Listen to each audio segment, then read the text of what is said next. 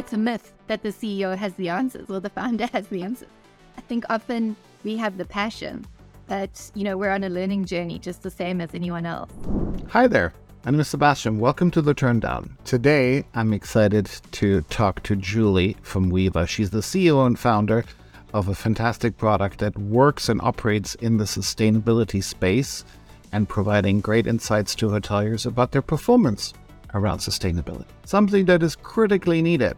We need to make, as an industry, travel more sustainable. Our world is impacted by global warming, by over-tourism, by a lot of different things. And Julie has some great insights, some great experiences around making, travel more sustainable, providing hoteliers insights into their own performance, but also, what they can do about changing some of the behavior and making their products and services more sustainable. Really, any type of property can benefit from the solutions, products, and best practices around sustainability. Let's roll the tape. I'm joined by Julie Cheetham. I'm sorry if I'm not pronouncing this correctly. Is that correct, Julie? It's Cheetham. Close enough. Cheetham. Okay, well, let's use that. Julie Cheetham. Julie is the co-founder of Weaver, and I'd like to open up this podcast today with our standard question. What is keeping you up at night, Julie, as the founder of Weaver? So there are a few things. The one is that Weaver is a tech startup, and I've never been the CEO of a tech startup before. So that's been an interesting journey, and working in the virtual space is keeping me up at night for sure. There's so much to learn. And then more broadly, the fact that we're not decarbonizing as quickly as we need to prevent that 1.5 degrees of warming that the IPCC has been warning us about for years, that keeps me up at night. Really worried about crossing those boundaries that, the point of no return. So making that required change for us to stay alive on this planet? Absolutely. And how one person can make a difference, one organization can make a difference, that often gets me at about 3:00 in the morning. Wow. Well, let's talk about, what Weaver does in order to help hoteliers around the world to become more sustainable and to make travel more sustainable. Can you walk us through very high level of what your company does and what services it provides? Sure. So Weaver was born during COVID when we are fellow hoteliers and saw the sort of challenges that were facing our industry. And so we've developed Weaver to be a digital sustainability solution. So it's accessible because it's online. It's affordable because it doesn't involve flying expensive consultants around the world. And every business has positive and negative impacts. Weaver helps you to identify all your impacts, to measure them, and then to report on them. And there's some fun things built in, all sorts of tools and resources for continuous improvement to help you. But essentially, it's an impact monitoring and sustainability management system. Yeah. What inspired you to come up with the product or the company? Like there must have been a point in your career where you realized, I want to be a founder, I want to be a CEO, I want to create something like Weaver to make an impact. What inspired you? So I have a background in management consulting and also in running organizations, but never a tech startup before. And I was consulting, particularly in the sustainability space, when COVID hit. And a number of my clients were hotels and lodges. And one of my clients, Swali Kalahari, at the time we were sitting in the middle of the Kalahari and lockdown happened. And we realized the income would be turned off for the foreseeable future. And we're fortunate enough to have owners that can afford to keep everything going during times of crisis. But we saw our friends, lodges closing down, tour operators shutting down, that lack of IP, conservation efforts needing to be stopped, people losing their jobs. And so we got a working group of like-minded people together. Dr. King from The Long Run, Hando Hain and Sal Blanco from Preferred by Nature, We had Julia Kinsman, the sustainability journalist. About 20 of us got together and just said, what can we do to help? And after many hours of kind of workshopping, we figured the best thing to help would to put something that's really accessible out there that can help people to make their businesses more resilient. Financially sustainable is of utmost importance, not just nature sustainable and people sustainable. So we needed to look holistically at a business and give people the tools to do that, especially independents, where we're not really embracing technology as independent hoteliers, and it really can make our lives a whole lot easier. I like where you're going with this, because sustainability is so much more than just, the energy light bulb or the water or the towel that you're not replacing.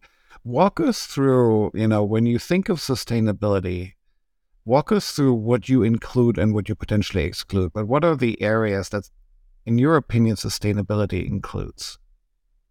I think most people, Sebastian, think of sustainability as energy, waste, and water, and then perhaps some nature and biodiversity. The way Weaver looks at it, and the way I look at it, is from a typical balanced scorecard perspective.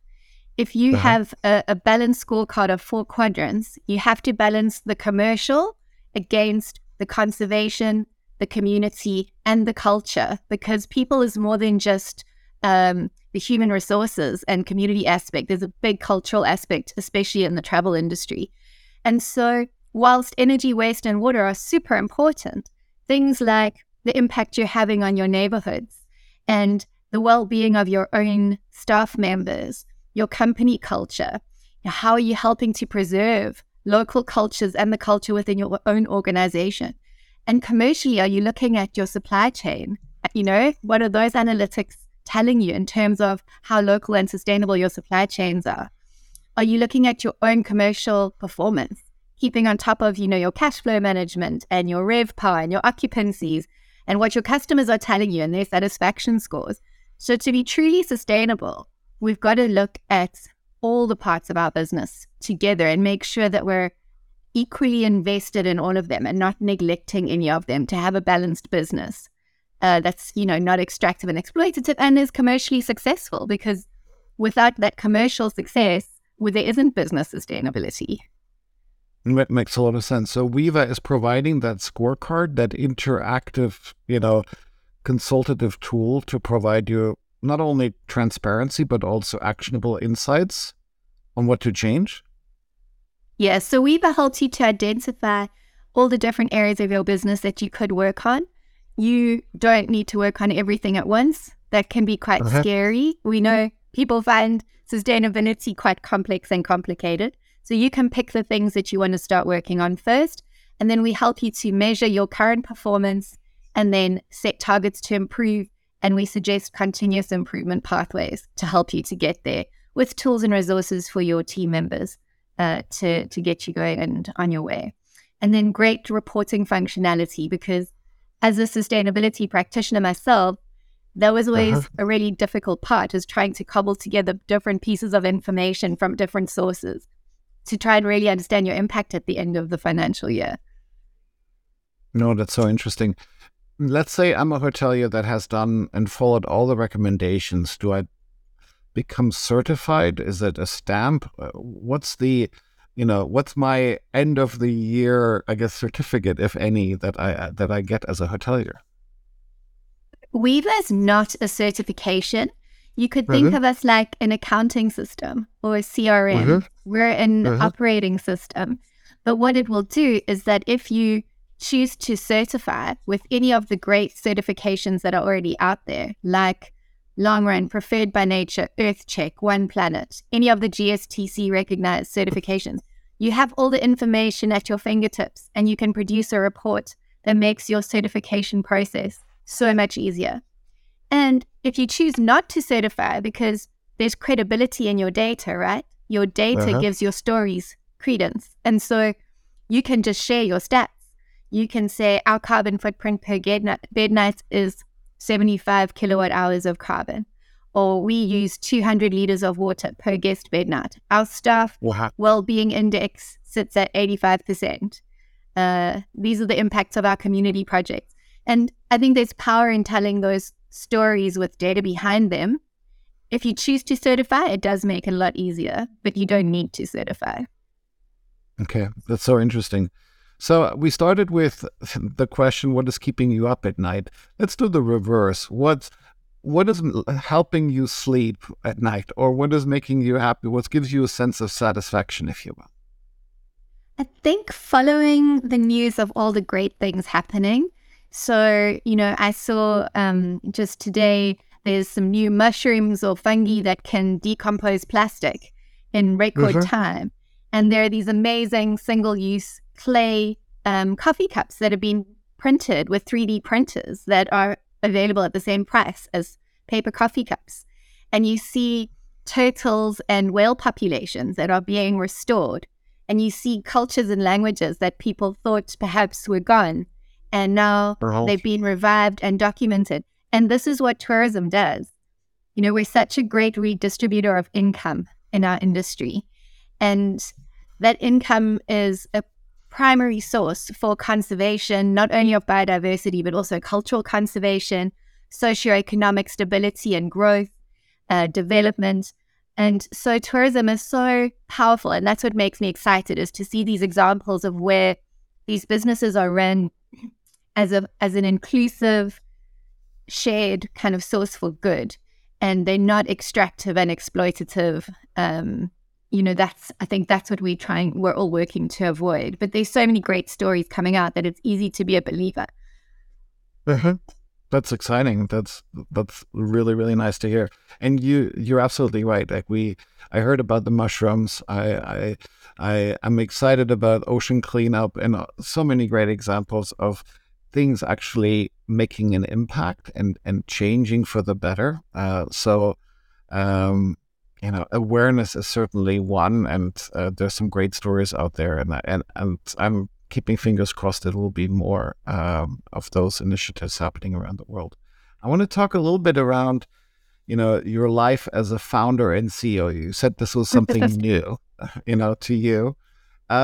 Let's start maybe, with a common myth. You're a co-founder, you're a CEO. What's a common myth about being a CEO that you sort of realized, oh my God, maybe that's an own myth that I busted myself. But I want to talk about, your role and your learnings as CEO and founder. I think the biggest myth is that the CEO has all the answers. Your team members, especially in a startup, there's so much volatility and uncertainty. And your team members are looking to you for the answers. And your investors are looking to you for the answers. And your collaborators are looking to you. And it's a myth that the CEO has the answers or the founder has the answers. I think often we have the passion, but, we're on a learning journey just the same as anyone else. I think what I've learned, though, is that I do have the responsibility and the ability to make decisions really quickly based on the evidence produced, and to know when we've got enough data to make a decision so that we can move forward. And so I think that's probably where the accountability line lies. You've got to be courageous enough to be the one that's happy to make those decisions. But we certainly don't know what we're doing necessarily. We're learning and growing with the team and growing with the business. That's been my experience. Now, what is one of the challenges that you're currently facing in your role right now, and how are you tackling it? For me, one of the challenges we have is a geographically dispersed team. So Weaver is a UK-based business, and our founders are a South African family of private philanthropists. And so we have teams based in London, Johannesburg, Cape Town, and team members in the States as well. And building team culture, cohesion, and really sort of that high-performing environment, but that's also a learning environment and an open mindset when everybody's in different places can be really challenging. So we've had to spend a lot of time being really intentional about some of our sort of routines and our operating rhythm and how we connect with one another formally and informally, to make sure that, that we can, because we're really moving at a very fast pace.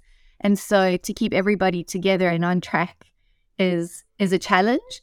But so far, the team are really rising to that challenge. And we're developing a culture of sort of accountability and performance, but also kindness and respect that I'm really proud of. Nice. That sounds very nice. How many geographies or time zones are you covering? I assume everyone is remote in your organization. Is that fair? So we do have offices in London, Cape Town, and Johannesburg, and the teams work hybrid. And then team members that are outside of those centers, for example, in the States or other parts of the UK and Africa, are remote. We do have a support and service center that works UK hours generally, and then responds digitally to customer support and technical queries outside of those UK support hours. Oh, that's fantastic. Yeah, Cloudbeds, we grew up as a remote company way before COVID, and we don't really have offices. I mean, we have a headquarter in San Diego, which has a very small office, mostly for investors, HR, and finance, potentially. We do something called Donut within our company, which is really interesting. It's sort of the coffee break, and it matches up two people that don't work together for 15 minutes, in regular intervals. And it's an extension of Slack, and it's really interesting because it's completely automated. And I get to meet people that I would never usually work with, which is fantastic. Hear their stories. And it's just about, having a coffee break, which we are missing often in this remote, disconnected world. And I love that. Julie, I want to do a lightning. Yeah, it's called Donut. Like we call it Donut. I'm stealing it. I'm totally stealing it. Please. I want to do a lightning round. So I'm curious to sort of get your first immediate reaction on words that I'm going to throw at you. And, there's no right or wrong answer, as you know. Right? These are just, your first impressions or your first thoughts that come to mind. I'll start with departures. Departures should be from business as usual. We should always change the way we did things yesterday. Excellent. Luggage. Luggage, you should travel light because it's easier to use public transport. Excellent. Distraction. Distractions are a part of life. So I have to learn to just hyper-focus and shut out the noise. Excellent. Direct versus, third-party booking channels. I think there's a place for both. I think direct business has a huge benefit to the hoteliers themselves, and third-party booking channels are really important so that travelers feel safe and secure and are able to go to destinations that they otherwise might not feel confident visiting. So I think there's a place for both. Excellent. Travel in 2030. Wow. I'm hoping it's not all going to be virtual. I'm hoping we're going to rage against the complete AI experience and Excellent. that we will go and visit places and do it, slowly and really immerse ourselves and continue traveling and, sharing these life-changing experiences. Social media. Necessary evil. I don't really get it, but thank goodness my team does. So we have such wonderful people to help in Weaver. Okay, cool. Leisure. Leisure, I think, is an awesome idea if you can pull it off and if you can take your family and your loved ones with you. I don't like the idea really of chilling out without my people. So leisure needs to kind of blend for me with family and friends too. Otherwise it can be lonely. All right. Housekeeping? I think housekeeping is so important in our industry because it gives access to a sector that doesn't have a high barrier to entry from a skills and education perspective. And it also gives access to women and single mums and people that might not otherwise have employment. And so I'm devastated when I see hotels trying to minimize housekeeping, especially if they do it in the name of sustainability. Don't reduce your cost base and your payroll and then claim it was for sustainability purposes. It's way more sustainable to keep all of your housekeepers and work with them on better standard operating procedures. Nice. And then last but not least, but it's the name of our podcast, Turn Down. What comes to mind when I say turn down? Being spoiled. Okay. Like such beautiful memories of turn downs all over the world in special hotels and lodges where something significant like a little story or a small gift or a handmade sweet is left on your pillow, and it's usually representative of where you are and that sense of place. So turn down, it makes me feel warm and special before bedtime if I think of that concept. I want to talk a little bit about, I guess, the impact of COVID in general on travel, right? And your personal experiences to that as well. Everyone has their COVID story, and what happened during and right after, and how we got out of that. I'm curious, what did you learn from it? Like, what were some of the sort of thoughts that you took out from this pandemic that you said, hey, this has changed me, this has evolved me, this is something that I've learned from this experience? What would that be? As a leader, I think COVID taught me that people are not as okay as you think that they are. I think COVID pushed people to the limit in terms of working from home and homeschooling and trying to hold on to jobs and trying to create new sources of income. And in our industry, having to mothball lodges and try to keep people going. But what came out of that for me is that people probably weren't 100% okay before COVID, but we had just kind of on this treadmill. And so COVID kind of pushed us to have conversations about what is it that you need from your employer, what is it that you need from your employees, what is it that you need from your friends and families and partners, and and I think those conversations are important. I still don't think I have a perfect solution, for how to help people be okay after COVID. But that's probably the thing that stuck with me the most is what is a new normal going to be for running a team, for leading an organization, and for hospitality. And I don't think we have yet all the answers to that. No. It sounds like it. But at least we have an observation, or we have a feeling that we need to change certain things. And reversely, do we have to spend more time managing people or interacting with people? I think so. I think I've had to spend more time engaging with team members because it's less of the transactional engagements. We do that too. We're delivering a business at a very fast, high-performing pace. But there's got to be time for those deeper engagements to listen and make sure I know what's going on across the team and, who needs what before somebody burns out or before somebody leaves for a better job or a different opportunity. I want to make sure that Weaver is their best opportunity. Well, that's very interesting. What changes to travel didn't you see coming that came out of the pandemic? Was there anything that you saw, a trend in travel that was, to you at least, unexpected? I think the sort of vehemence with which some countries were just avoided and shut down, and it seemed really arbitrary. The UK would have their red list and the USA would have their list of places that were on the danger list and all these kind of things. And it seemed a bit arbitrary when you looked at the number of infections and the death rates and things like that. So for me, that was a real surprise.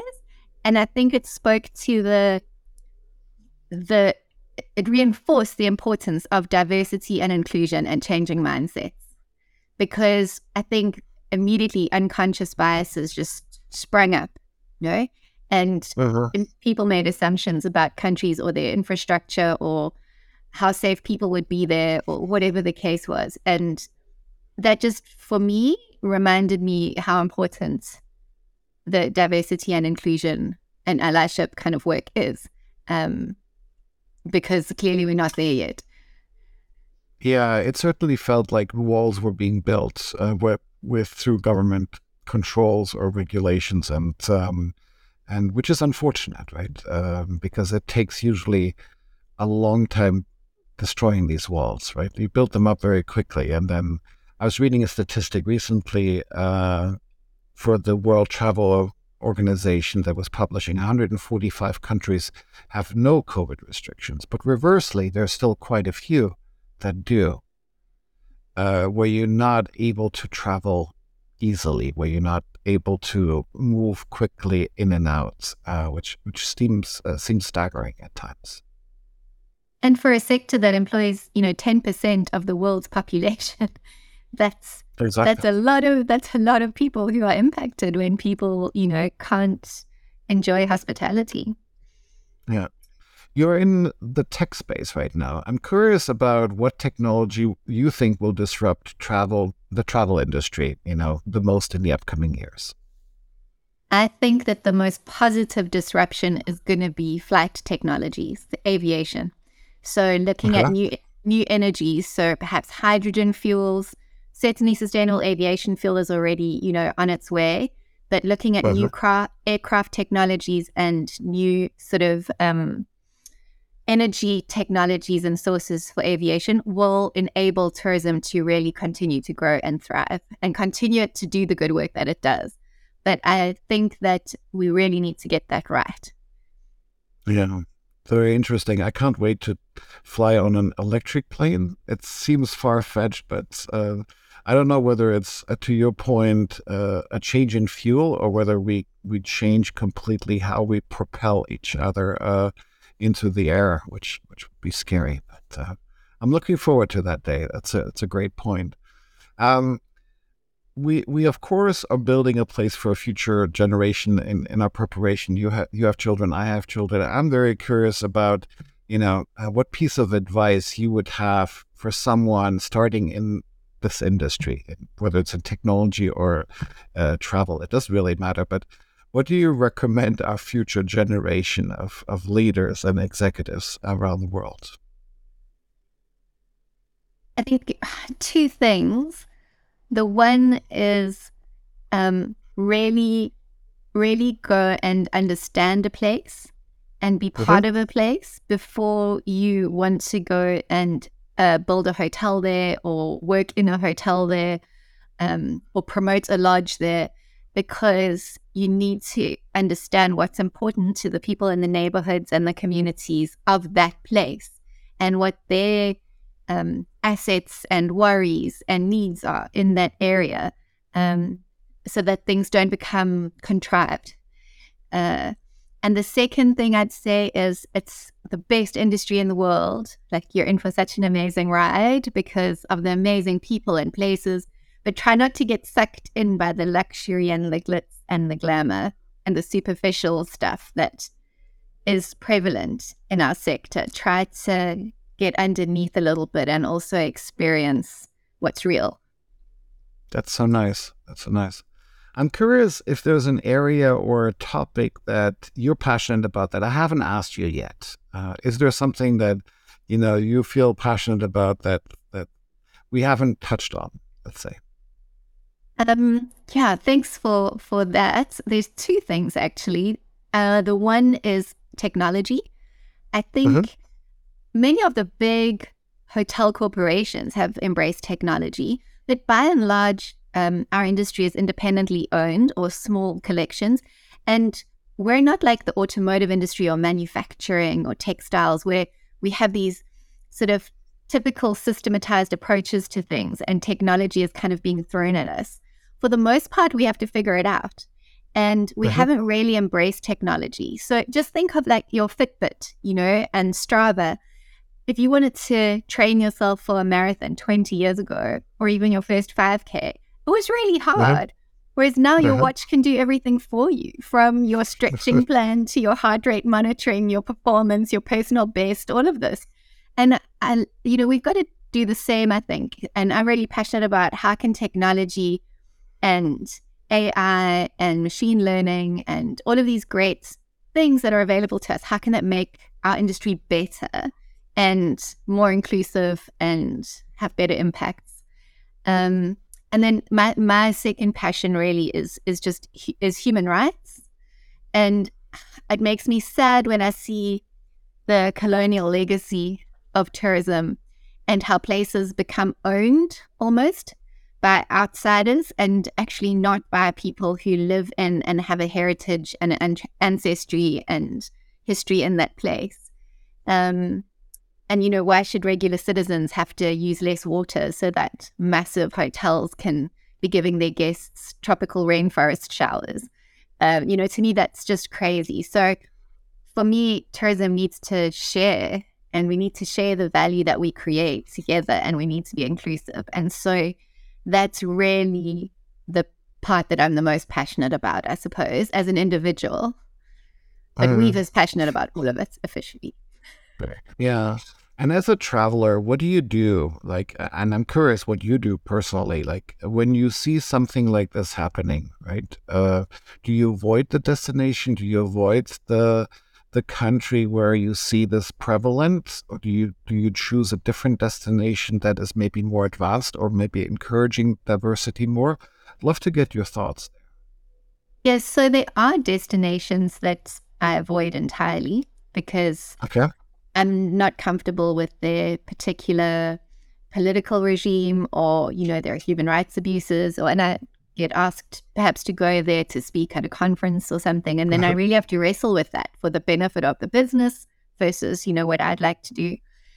In my personal life, I always try to choose smaller, locally owned kind of boutique hotels or small lodges where I know that they're owned by individuals and not by big conglomerates. And those individuals have some sort of a history in the place. And I try to make sure that the family goes on tours and excursions that are led by people from the area and that have more local sort of knowledge and significance. So I suppose we try to make sure our dollars stay where we are having those amazing experiences. And follow the money really is what I try and do. Yeah, that's so valuable. I'm very curious, as a follow-up on that, what's your favorite travel destination in the world? I think being African, my heart is here, and Kenya is my favorite African destination. It's just so beautiful in terms of safari and beaches. And then you just can't go wrong with Chile in South America for the most beautiful mountains, beaches, forests. It's just magnificent. And the cultural experiences in Chile are so amazing.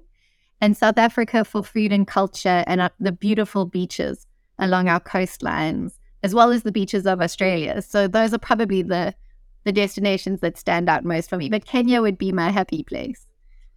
So Kenya's number one, followed by Chile, and then at home or Australia first? Probably South Africa first and then Australia. Okay, excellent. Julie, thank you so much for joining us today. Really appreciated the insight. Fantastic what you're doing with Viva. Wishing you all the best as a CEO and, as a company. So thank you so much for joining us today. Thanks for having me, Sebastian. I really appreciate it. Thank you for listening to The Turndown. Don't forget to subscribe and tune in next week as we discover new exciting guests.